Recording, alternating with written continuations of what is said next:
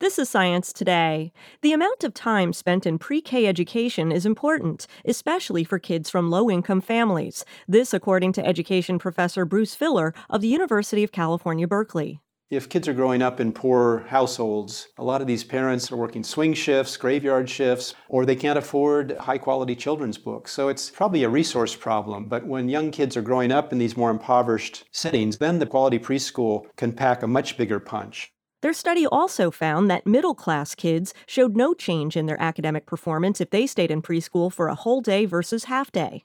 The teacher is very intentional about introducing these cognitively challenging tasks, getting around the circle time and digging into kids' books, teaching kids how to count with colorful blocks. You can sort of get a big dose of that in 3 or 4 hours. After that, it may be kids are outside in the playground or the teacher's getting tired. So Fuller urges educators and researchers to get a better understanding of how differing features of pre-K may benefit all children. For Science Today, I'm Larissa Brannon.